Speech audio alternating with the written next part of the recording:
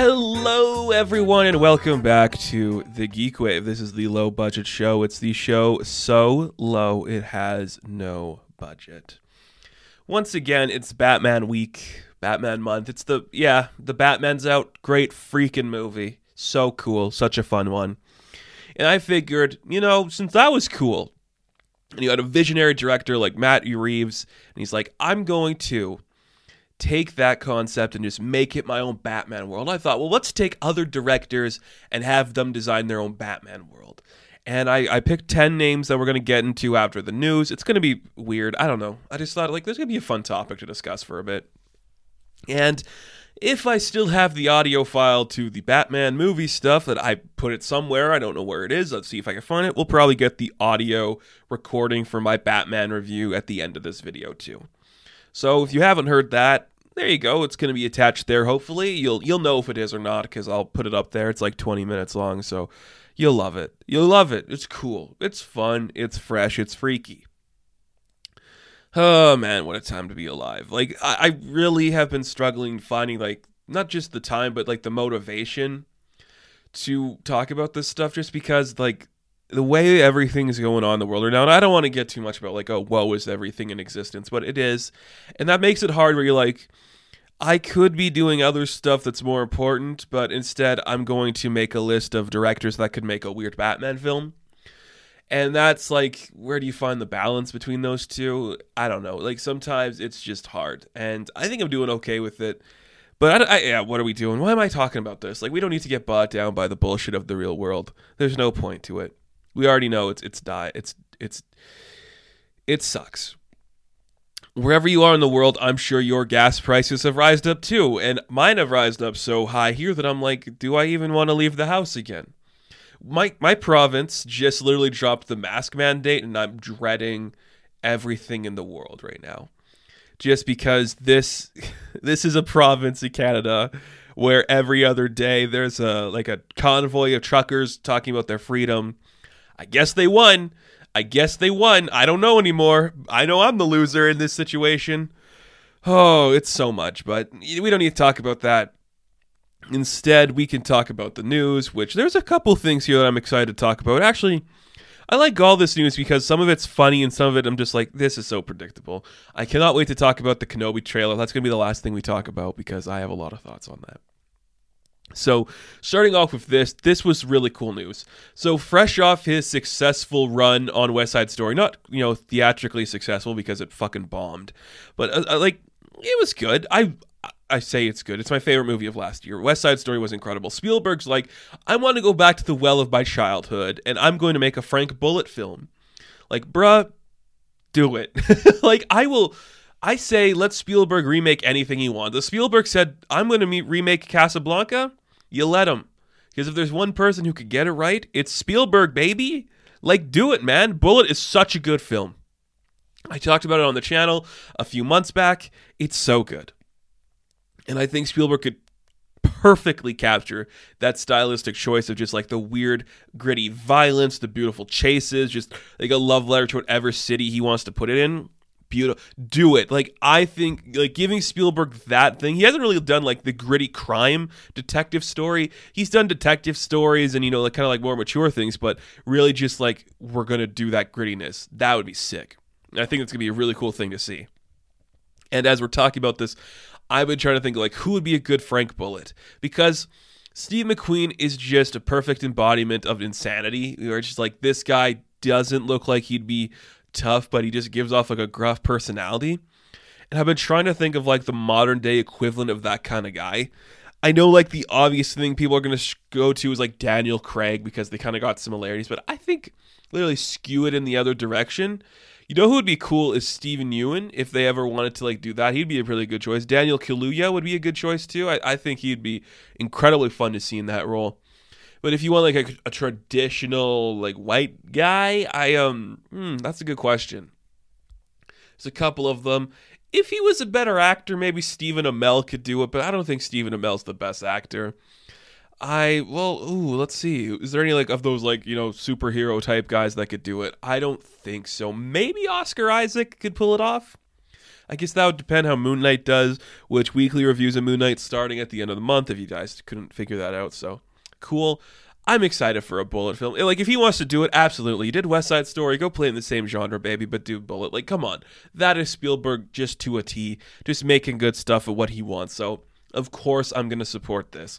Of course, it's going to be cool. And of course, it's going to just rock my world. It's going to rock me hard, shake me and drag me down to the mud and just give me a good time. That's cool. You know what else was pretty cool? Coming off her Oscar nomination, Ariana DeBose, I don't know if that's how you say her name, DeBose? I don't want to say Bussy because that sounds a little inappropriate, but whatever. The talented actress from West Side Story, who I hope wins the Oscar because she is fantastic, and that is the most important role to play in West Side Story. Well, she's going to be in the Craven movie. And the Craven movie had a bunch of other casting. You know, the kid from White Lotus was going to be Chameleon.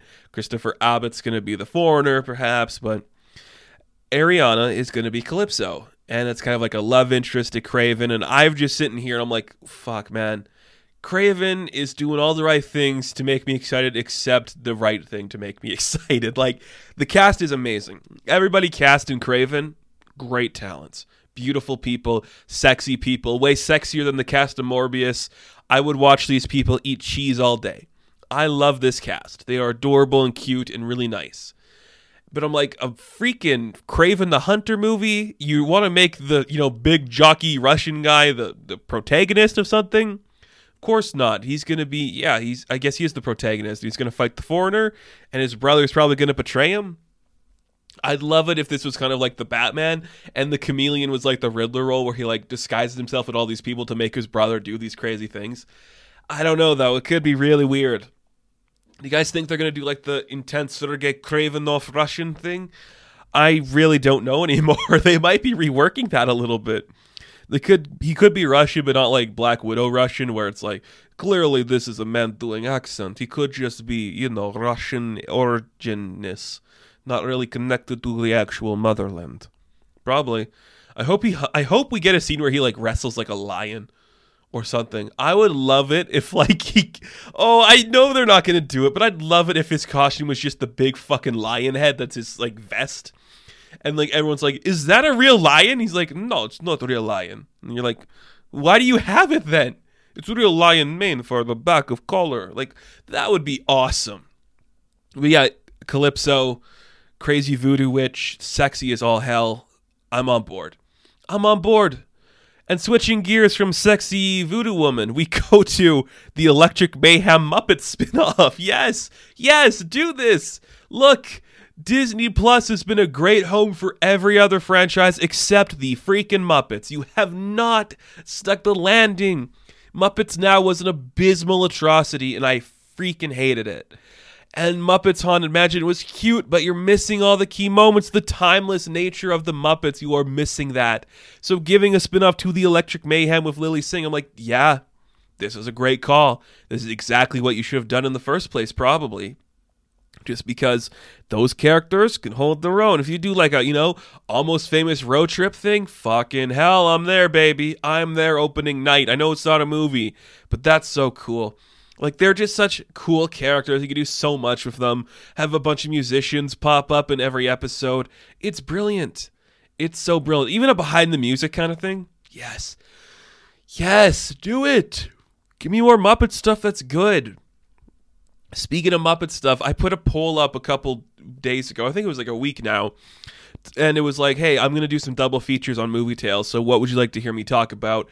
And the runner-up to the first one was Muppets and the Muppets Most Wanted, so hopefully that's also going to be coming this month. If not, then that will probably be coming later at some point, but the first double feature we're going to do is Tron and Tron Legacy, but Muppets and Muppets Most Wanted, that's on the list, so stay tuned for that, maybe.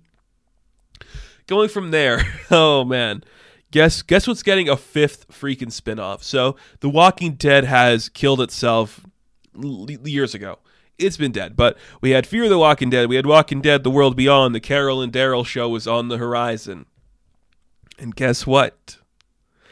They're not the only ones getting a spinoff. Because if there's one thing Army of the Dead did right, It was proved that people still watch zombies. Negan and Maggie are getting a spinoff called Isle of the Dead. Why? Beats the hell out of me. I couldn't tell you why those characters would get the spinoff. I thought they hate each other. I haven't watched The Walking Dead in a while. Maybe I'll watch the last episode. But I'm like, are you... Oh, I gotta commend Robert Kirkman for just making a franchise, dude. Like, it's just zombies in a dystopian-looking world for cheap. Good for you, man. But really? Another one? I'm almost 100% positive the timing is off of this. Like, who gives a shit? But you know what? Still more money than I'm making, Robert Kirkman, so I cannot hate you for putting your characters to work. Just wait until we get Invincible Season 2, and it's like, hey, spin-off. I will say I'd rather watch The Walking Dead than Invincible, just because I don't know I don't know why Invincible's the one I can't get behind, but I just can't get behind Invincible. It's not my show, but cool. Maggie and whatever the fuck, Negan, Isle of the Dead. Don't you just love television? How does Jeffrey Dean Morgan have the time for this? Wait, both of these guys, they were the ones that were Thomas and Martha Wayne in BVS, right? Yeah. Whoa. Do you think that has anything to do with anything? Probably not, but I'm saying it anyways. Oh, shit on my tits and call me a slut. Like, what the fuck is this? What is it? Why would we do this? I don't know.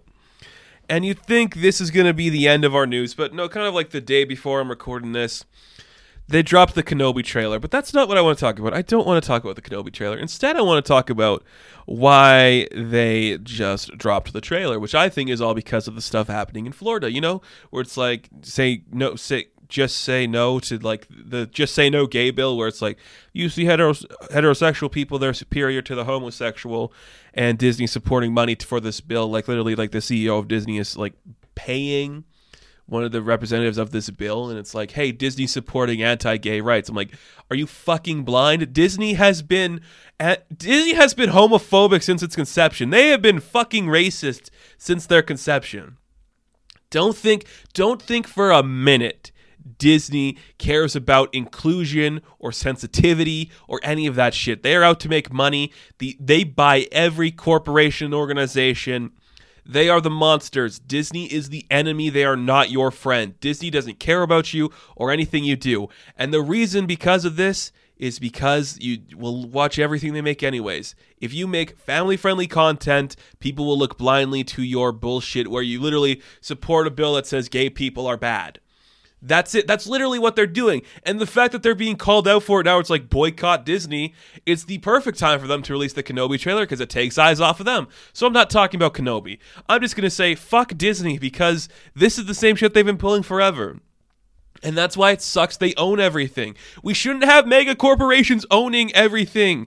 They shouldn't have been able to buy Fox. They shouldn't have been able to buy Lucasfilm. These are not healthy things. These are not good things for creativity or for business practice. It's terrifying and it sucks. And Disney doesn't have the balls to actually come out and say, hey, we fucked up. We're supporting a homophobe. No, what they're going to do is try to make you forget about it and show you Ewan McGregor as Obi-Wan Kenobi. Like, just get fucked, Disney.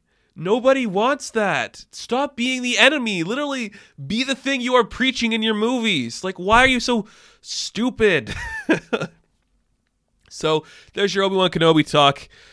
Fuck Disney. When we come back from the break, let's jump into the world of Warner Brothers and the Batman and Batman movies that could be weird. Let's do it.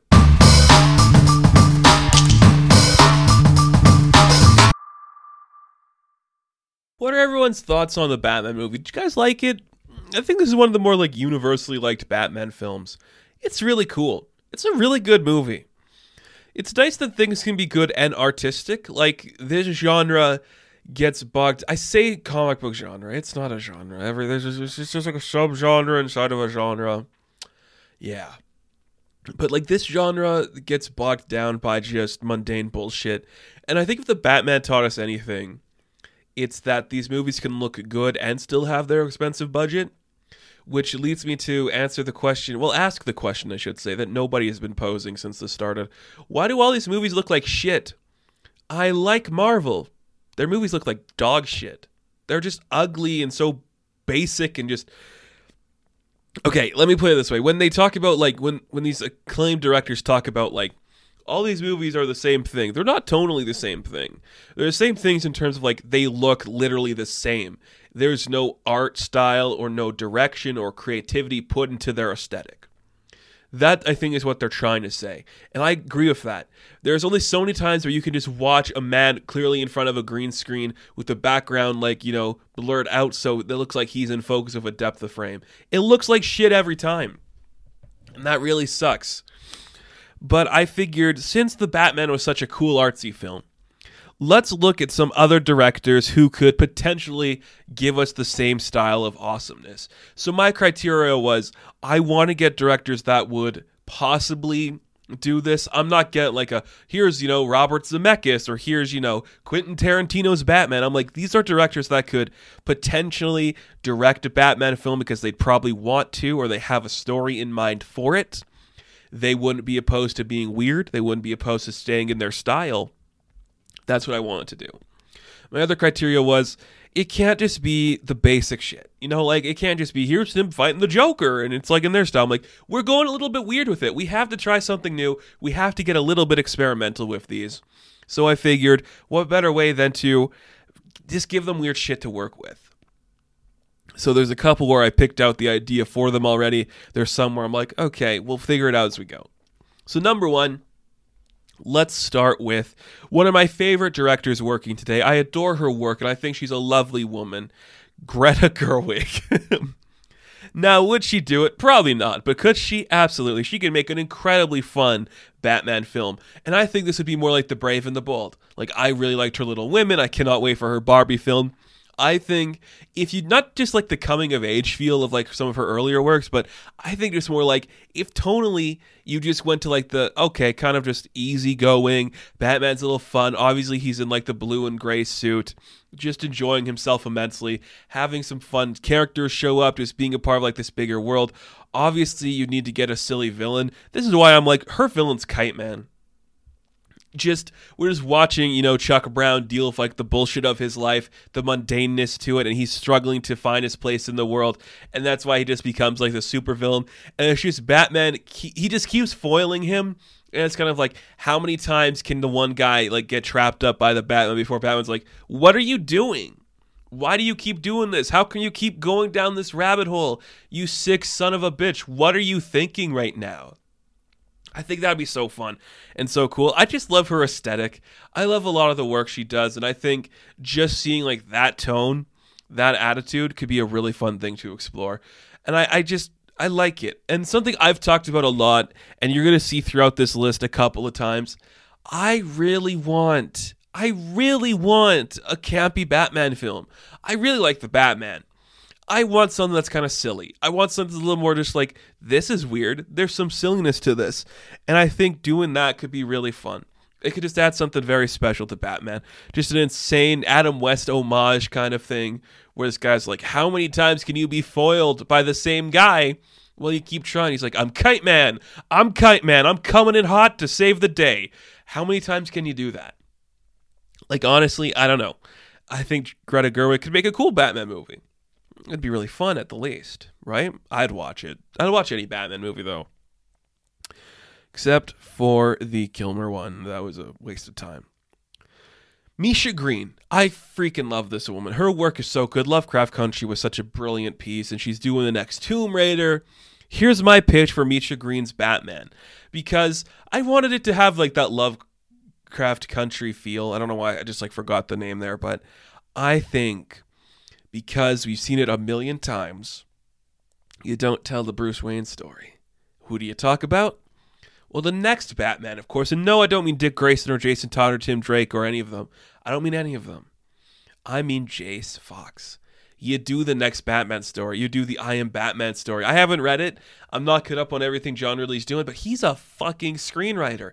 You get John Ridley in here to write this script with Misha Green directing an incredibly poignant Batman set in the future. I say you do the future state stuff. Again, I haven't read all of it, but I think like if you do part of his own story where like the Batman's dead, he's like an outlawed guy, and then you kind of be like, oh, this isn't the Bruce Wayne we know. He's from a future where Bruce Wayne is outlawed. He's taken on the persona to protect his people. You could throw in like the attachment to like Nightwing from Nightwing's Future State book, where they kind of have to like team up and be like a different type of dynamic duo. If you threw that in there, you got something special to work with. Because Jace is a character who could hold his own. He has been holding his own. He's one of the few holdovers from like the Future State stuff. And he's probably going to get a bigger prominent role when we see what's happening with him in Dark Crisis. But if you just imagine like taking like the ideals and the morals of Lovecraft Country, just playing into like the weird gothic horror and the insanity of the world he's a part of, how does a future state react to an African American man as Batman? Like if you were to take that concept and run with it, how would the real world react to it? Not just as like inside the world of Gotham City that he's protecting, how would our real world react to seeing the biggest character in all of comic books being portrayed as a black man on screen that's not Bruce Wayne? Would they feel different about it? Would they be like, oh, this is trying to actually tell us something about the ideology of Batman? How would people react to that? Misha Green is one of the perfect voices to make that choice, to make that call. I think she could definitely do something special with it. Definitely make it cool. Definitely just have some really fun. And John Ridley's already writing it. You know, he's an Academy Award winning screenwriter. He knows what he's talking about. You get some great actors in there. Ooh, could you get, what the fuck is his name? Jonathan Majors? Maybe. Depends how old you want to go. I think he could still do it though. I know he's doing his thing over there with Marvel, but I think he could still do it.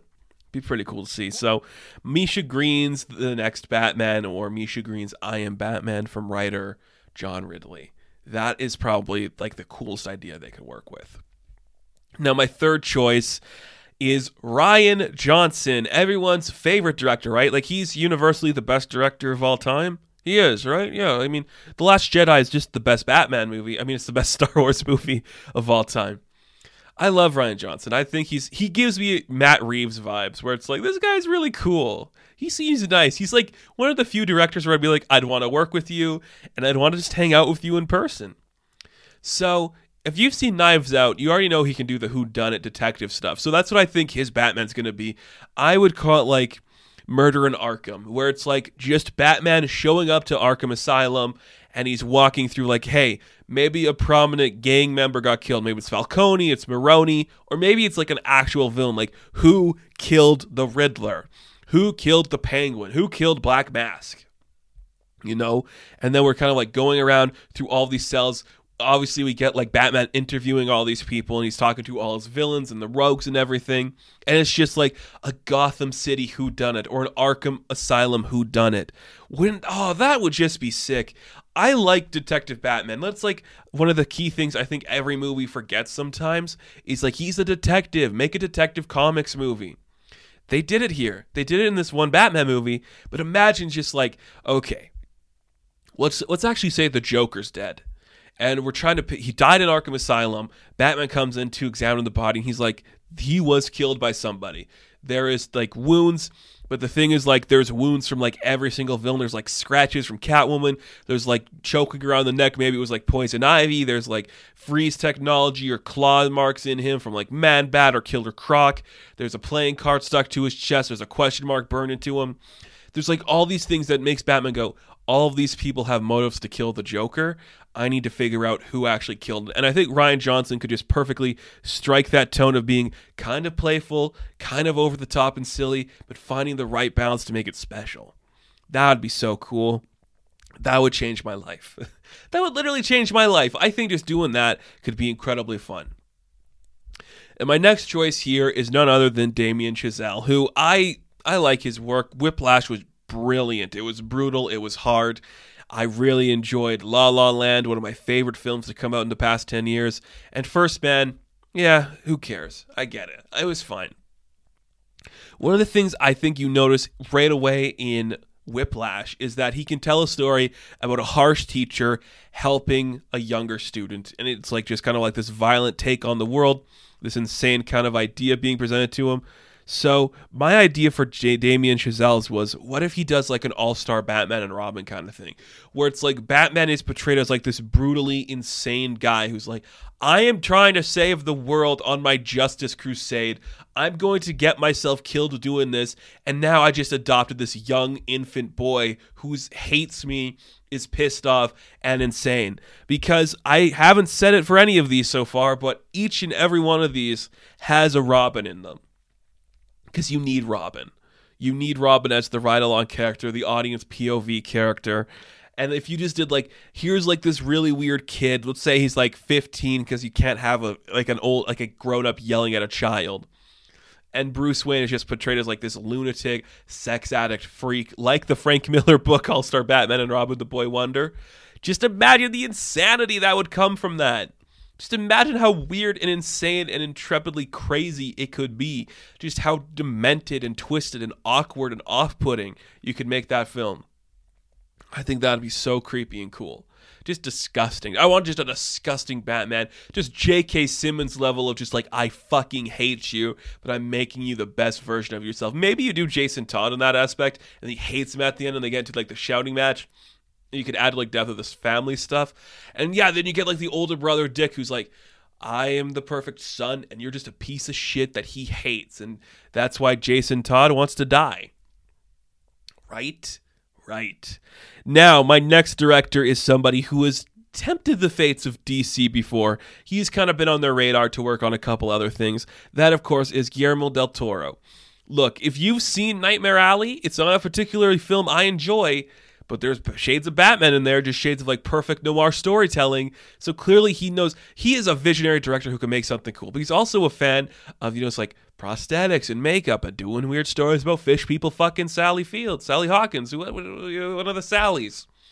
Sadie? No, Sally. Yeah, Sally Hawkins? Whatever. Fish sex movie. He made the fish sex movie that won Best Picture. Oh, that was cool. That was the best. That was like the best time of Hollywood, I think. I think since the fish sex movie, everything's been downhill. We can't beat that. Like, where do we go? What do we do after that?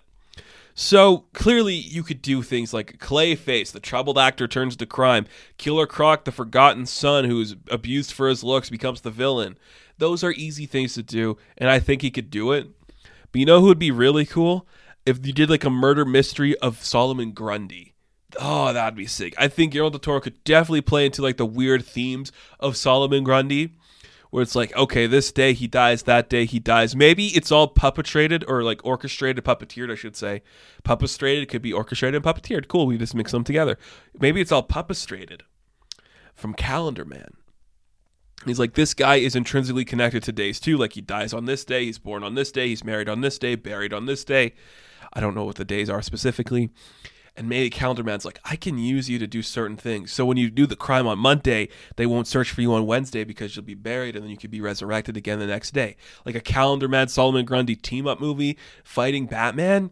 Ooh, that's some juicy shit I'd buy into. And just imagine like the grotesque, freaky nature of like a zombie Grundy that Guillermo could make. Just this like disturbingly big, hulkish freak just walking out of the waters doing something disturbing. That'd be so cool. That'd be so cool.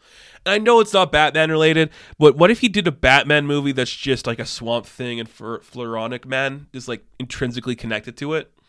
Or Poison Ivy. Yeah, you could do like Poison Ivy is like going after the Floronic Man, and that like the Floronic Man's the villain, and then Batman's kind of like caught up in the middle of like this war of vines in the green, and it's just like insanely dark and twisted, cool stuff. Oh, I am foaming at the mouth just thinking about a Guillermo del Toro Batman film. Just how sexy it could be. I don't mean like sexy, like looking at these sexy Zoe Kravitz looks in her tight skin jeans just with Robert Pattinson looking through her eyes and this voyeur sex that just gets you going.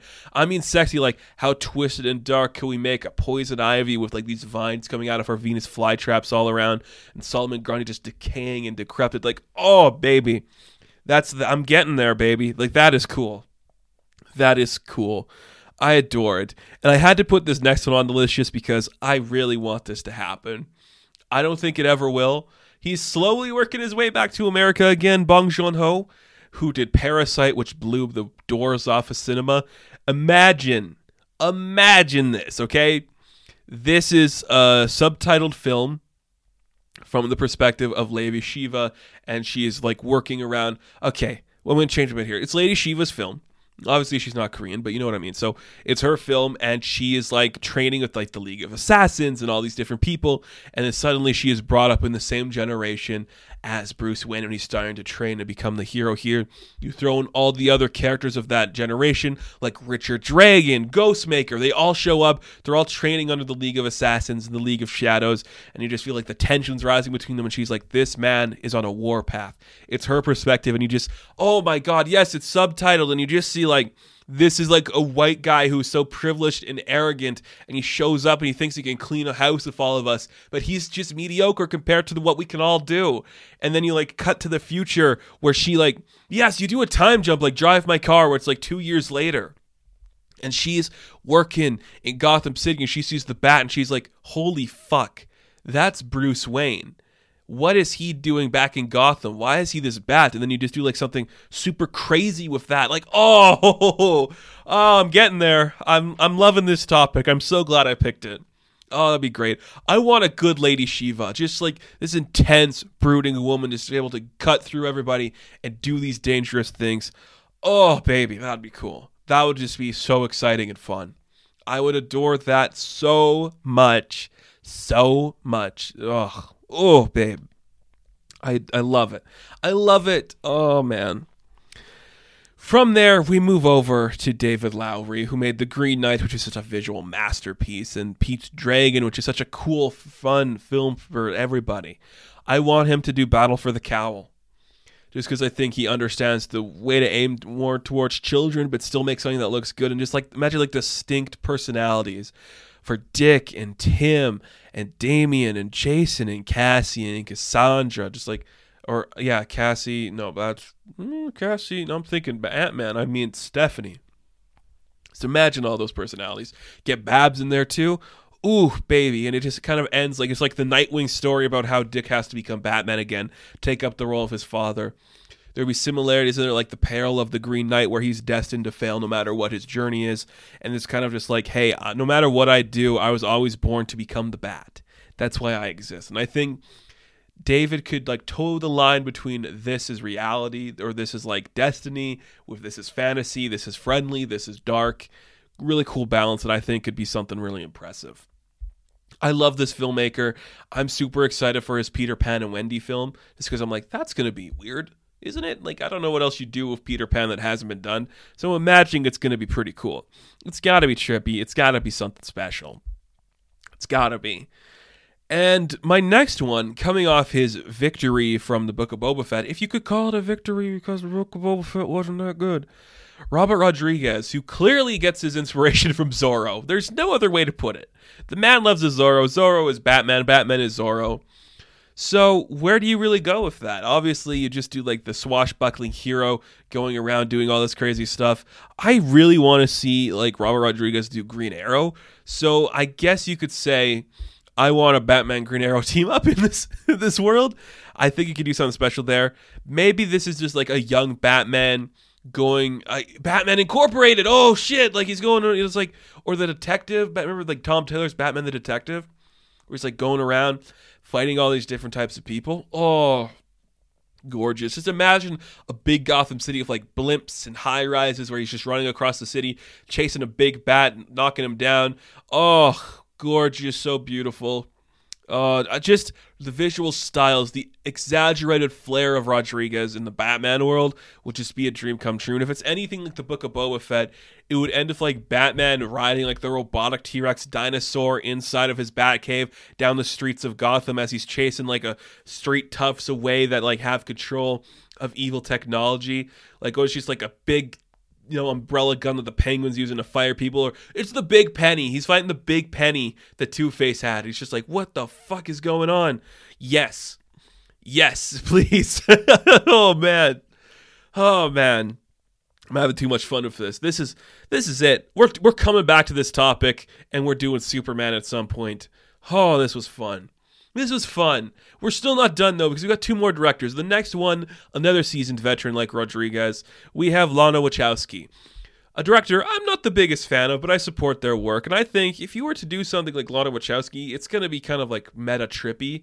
So my idea for Lana Wachowski's would kind of be like Batman's return after Final Crisis. You know, I feel like you do some weird stuff where Batman is like this undying hero. Maybe kind of like whatever happened to the Cape Crusader, where it's like this guy keeps coming back. You know, sometimes it's his son. Sometimes he comes back as these different things. Sometimes he's a cowboy. Sometimes there's always a Batman being reincarnated into the world. Like, it's a character that can't die. The pearls will always be ripped from somebody's arms, ripped from somebody's neck. The bullet will always be shot. It doesn't matter what timeline. It doesn't matter where in the world. There's always going to be destructive nature. You can do that. Like, it's the same Batman living these timelines. So every time like this Batman dies, he wakes up in another timeline. Oh, love it. Love it. And my final one here is George Miller, he's the best. And he's like 100 years old. And I feel like if he were to make a Batman film, much like everybody in that generation, it would be inspired by Frank Miller. So I just say, get George Miller, the director of Mad Max Fury Road, to make The Dark Knight Returns. Just straight up adapt it. I do not like The Dark Knight Returns, but George Miller would find the exact right beats to make that something. Holy shit, would he ever. I think that's cool. Oh, I just love it. I love this stuff. Like, here's crazy directors making weird stuff. We have Greta Gerwig over here, George Miller over there, David Lowery over here, Misha Green over here. Like, all these incredibly talented directors just making weird Batman films. That's what I want. That's what I want. Make more stuff like Matt Reeves' trilogy. Just have them. I don't need to see fucking Black Adam or Shazam or anything. If we just like made Batman movies in different universes with different directors making weird shit, you could literally like supply me like drugs with that. Like I would just hook it to my veins, baby. That's all I want. That was fun for me. That was really nice. And you know what? It was so nice.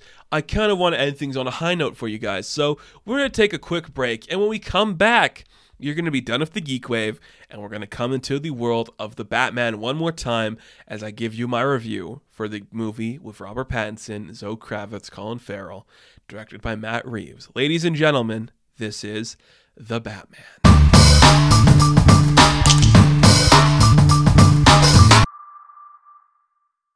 Well, we're finally here. You know, it's been delayed over a year. COVID really screwed up the release of this film.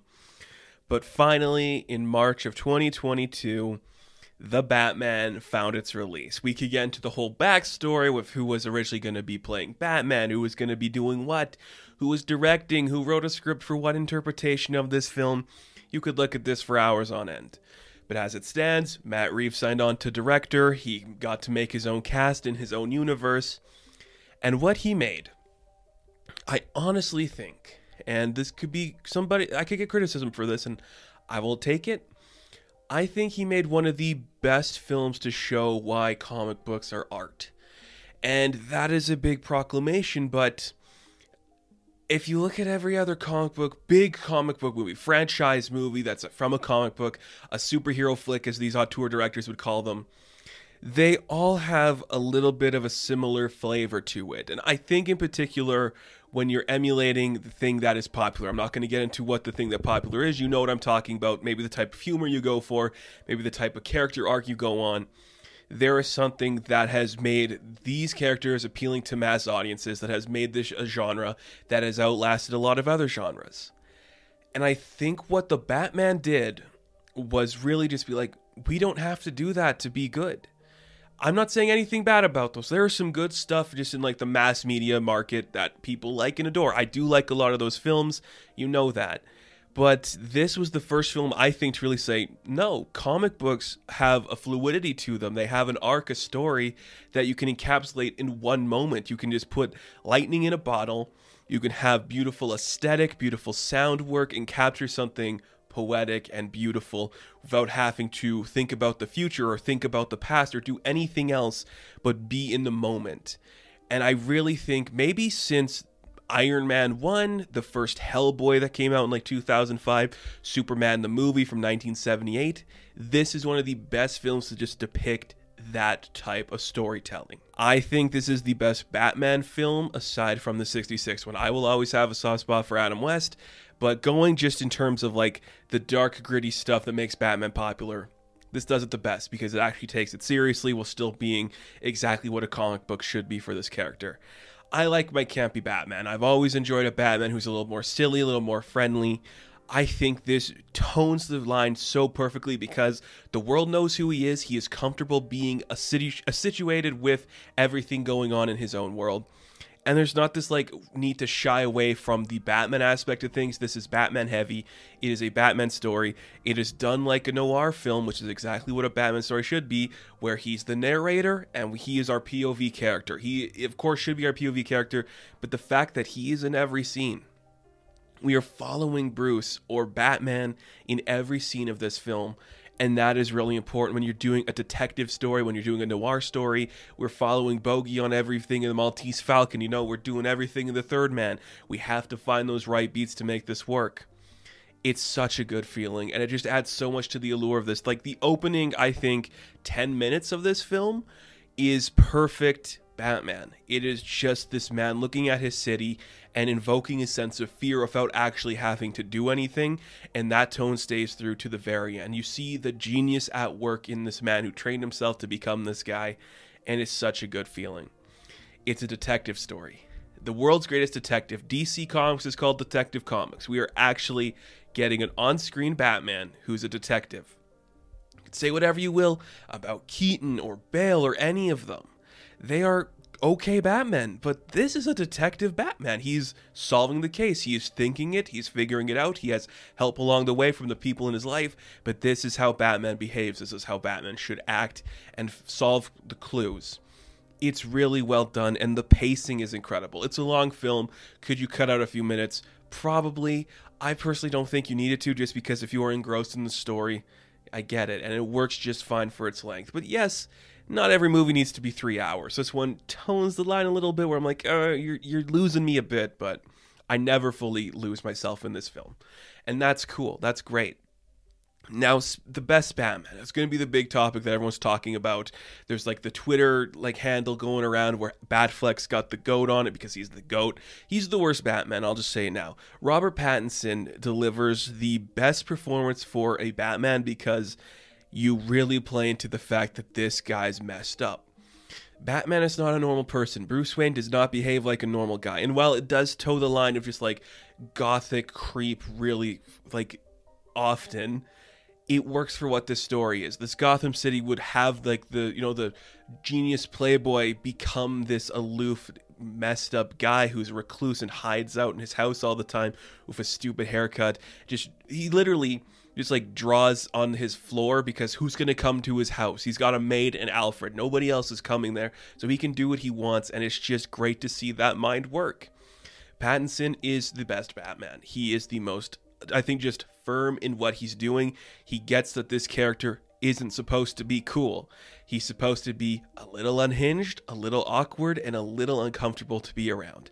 He plays that perfectly. He doesn't know how to talk to people. The closest when he gets to Selina, you just feel like the tension is so good there that he's never really had to present himself in that way before. It's a brilliant performance. Honestly, it's his best role. I've liked a lot of Pattinson stuff, but this just really showed you he can commit, and he's not even doing that much. He's just looking uncomfortable, looking like a freak in every scene, and it's such a powerful thing to see. It is so good to see that. And the villain of this piece is none other than Paul Dano, and I adore that guy. He's fantastic, and this was such a good thing. The Riddler could be a point of contention for some people because he doesn't behave Riddler-ish at times. Making Riddler like a Zodiac killer type, it's a smart move, especially when the last like real taste people have is like the show Gotham and from Jim Carrey.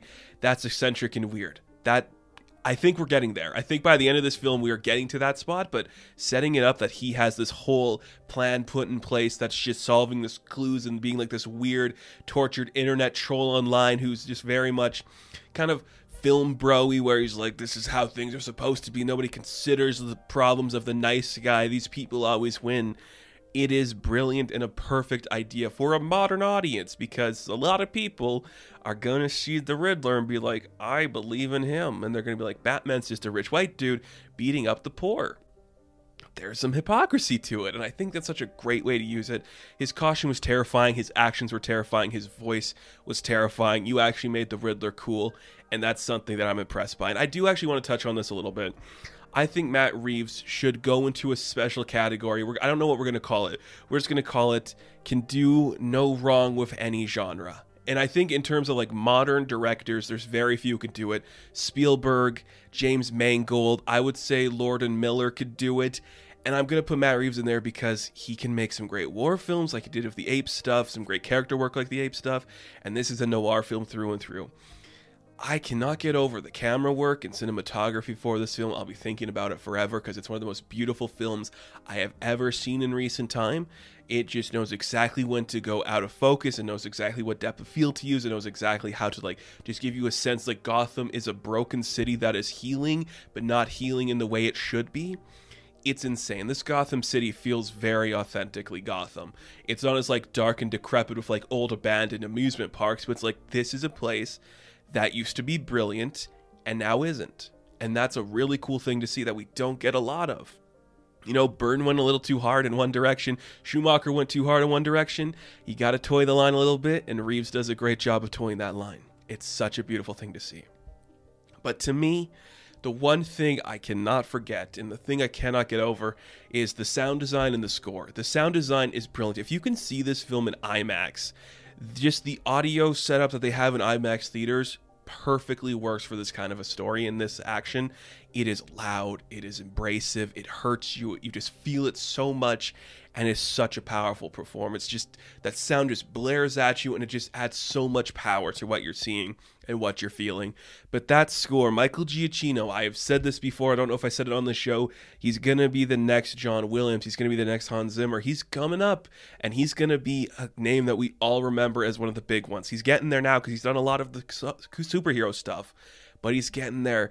This score was fantastic. Every time that theme for Batman came on, it is better than Danny Elfman's. I'm sorry, it just is. Like, it's just so much more powerful and in your face and just perfectly sets the tone for the fear that this guy is filling into Gotham City. I just adored everything about that. It was so intense and powerful. The lighting was great. There's so much red in here, I just can't get over it. It's just the visuals alone, there's nothing like this. And it's using some of like that green screen tech, or not the green screen technology, just like the photo technology kind of that they use on the Mandalorian. Like a lot of the big sweeping backgrounds and everything are that like, you know, photo visual technology. That should be the standard now because it just adds some beautiful depth of field. The way that they went about like actually filming I was reading some tweets about this. I can't remember what it was. It's the same thing that Denis Villeneuve did when he made Dune, where it's like you kind of like go over the actual footage in 35 millimeter and it just kind of like distorts it to a certain way where it just has that different grainage to it. It's brilliant, and it just adds a little more to that film that makes it distinctive, like it's an art style, because comic books are art. Every page, every panel is a work of art that the creator is making, that the creator is telling us. They should have a visual style as opposed to just the genericness that we see in most other films in this type of trope. That was really cool. And that just made it so much more special. Pattinson was great, Dana was great, Zoe Kravitz, I think she was fantastic. She just had this certain level of charm and charisma to her. I loved the awkward voyeurness just to like the relationship between Selina and Bruce in this. They are two people who clearly have this connection that they are feeling, just being these two maybe like good beacons of light in a city of darkness. We'll get to Gordon in a bit here because he's kind of one with that too. But their chemistry is great. She just plays it perfect, Selina, where it's just like, I can handle my own. I'm going to do this thing. We're going to go here. I did say voyeur a little bit because there's a really cool scene where literally Bruce is looking through Selina's eyes at the world in front of him. And it made me go, that's it. That is such a Batman thing to do that we would never really see before. He watches her a lot. There's some Rear Window vibes going on too of what he's doing. And that just makes me go, of course, Matt Reeves would do a Hitchcock thing when you're talking about Batman, because that makes sense. It's a suspense thriller. That's where you'd go to. That was amazing. Jeffrey Wright as Commissioner Gordon, easily the best one, because he's just Jim. He's just in there being a nice guy, and you see that he is so surprised by the corruptness around him that you're like, this is believable. I get it. And oh, so great. Just the way the relationship between Batman and the police department plays into this story is brilliant, because there's people like, this guy sucks, this guy's great. It's amazing. There's so many great moments we could get into. I'm probably going to do a spoiler discussion at some point to talk about them, because it's amazing. John Turturro as Carmine Falcone is probably the best performance in this film, because Falcone is subtle. Cobblepot's over the top. Falcone is subtle. You see this man, you understand his power, and it is such a good performance. I think I know that's the character you have to start with when you're introducing a new Batman world. The Maronis and the Falcone, you got to start with them, because they are essentially the, like, forefathers to what's coming up with all the other insanity in this world. And Colin Farrell as Oswald Cobblepot the Penguin. This is where I'm like, I get why you get him, but it leads into, I think, a greater problem I have with this kind of stuff, where you have a traditionally handsome man, put him in a fat suit and scars, and tell him to act his ass off, where you could get a character actor who's maybe not classically handsome to do the role equally as good, and maybe for cheaper but better for their career. This is something we saw in, like, House of Gucci, where Jared Leto was like, I'm going to put on a fat suit and be bald. I don't like this. I really think you should hire a character actor to do these roles if you're going the outlandish way, just because it's more interesting to me, and I think you're giving somebody a better shot than just saying, here's Colin Farrell in makeup. That sucks. He did good. His performance was fantastic. I wish it was just somebody who actually looks like that in real life, as opposed to a handsome guy wearing a suit. But there's a great car chase involving the Penguin that was actually filmed, like it wasn't, CG or anything. They filmed that scene, and my goodness, is it powerful, and it's invasive, and it gets in your face, and it's loud, and it's great. It's great. It's so great. Like, I cannot stop thinking about the shots in this film, the way the pacing works, the way the reveals work. Like, the clues the Riddler leaves are actually smart. They actually go somewhere. You're actually doing something with that character. The way his plan falls apart, the way the third act actually becomes Batman trying to see, like, the corruptness of his city and how he can change that, and how is he going to change that. The way he's actually helping people in his city by being there for them. I love it. It's just perfectly a Batman comic book in motion picture, something we rarely see. It feels like we haven't seen this type of Batman. I like the Nolan stuff, but that was just trying too hard to not be a comic book. This is just like, we have visuals to play with, we have certain cues we have to hit, and we're gonna hit them. And it works well. You have a great director who knows what he's doing to establish a world and a larger character. You have actors who are committed to being a part of this world. Like, I think all of them have talked about the comic books they've read for this role. And that's amazing. Like Pattinson, he's talking about Court of Owls he wants to work on. Matt Reeves is talking about Hush he wants to introduce. That stuff's all incredible to see, because this is the world that would do it. And it feels like a breath of fresh air just to have these things be said in a Batman world. It's unbelievably cool, unbelievably beautiful.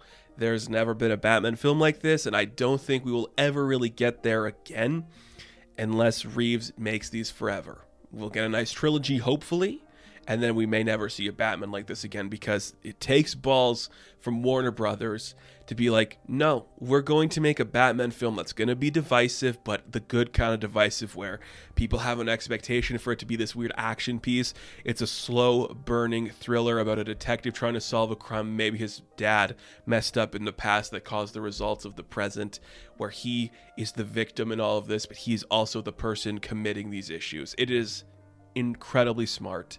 It is incredibly Batman, and it's just a great film. And I probably will talk about spoilers in another video that we will get to eventually. I do want to end with this. The end, there's no really end credits, but they do have a nice riddle thing at the end there. The end of the movie does set up a larger world.